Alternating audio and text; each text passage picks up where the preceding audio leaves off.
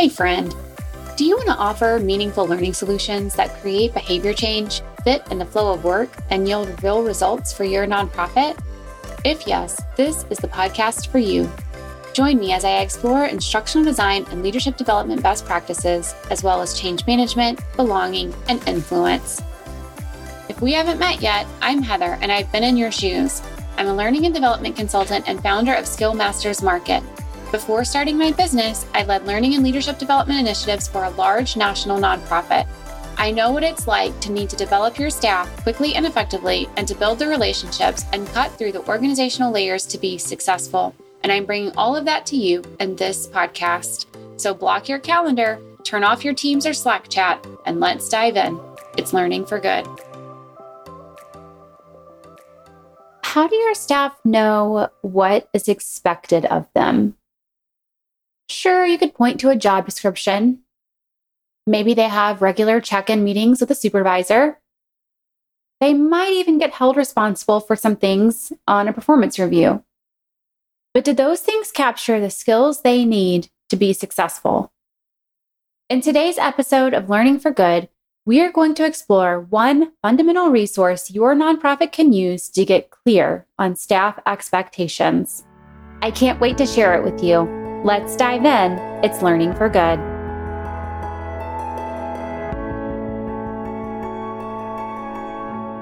I've worked with dozens of nonprofits as a consultant, and one thing I hear over and over again is the need for clear staff expectations. Makes sense, right? But don't you have a job description? Isn't it all laid out there? A job description is a great first step, and it's an input into the fundamental resource I often recommend, a competency model. Here's how a competency model can help. First, it's specific. A competency model identifies the skills that are needed to be successful within your nonprofit. So for example, you might say, hey, staff need communication skills to be successful here. We need good communicators. But it also goes deeper to define what those skills look like for your staff and shows how the expectations differ as you grow in your career and take on different or more responsibility. For example, as an early career staff person, your focus might be on clear written or verbal communication skills.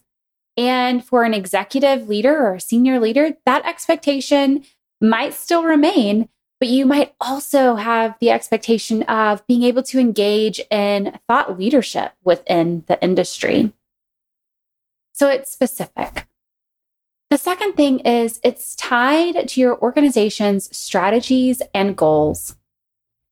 When you create a competency model, you should be reviewing your organization's strategic plan, organizational values, and any other relevant data so that you can identify those key skills that will actually help propel the organization forward toward that future vision.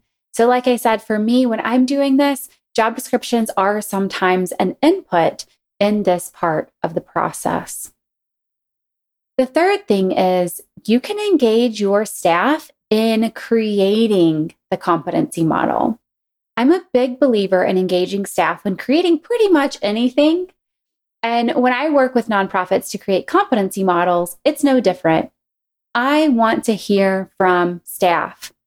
I ask questions about their expectations of themselves and others. I ask questions about how they are held accountable and what they are held accountable to.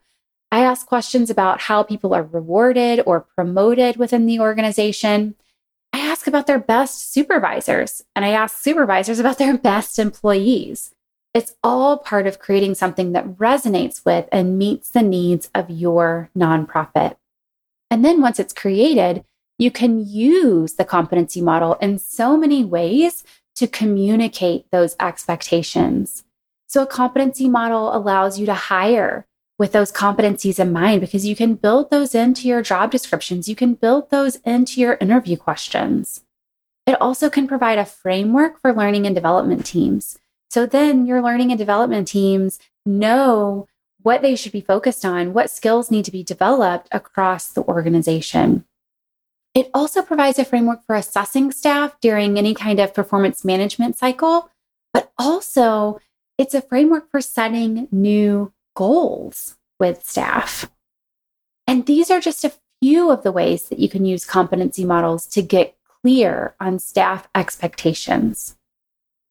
Now, if you want to hear more about the process of creating a competency model, check out episode 19. That's one nonprofit's honest opinion after 6 months with a competency model, where I interviewed Christy Burnham from UNICEF USA. We talk about the process that they used and how they're planning on using their competency model now that they have it in place. It'll be a great episode to check out. All right, friend, was this episode helpful for you?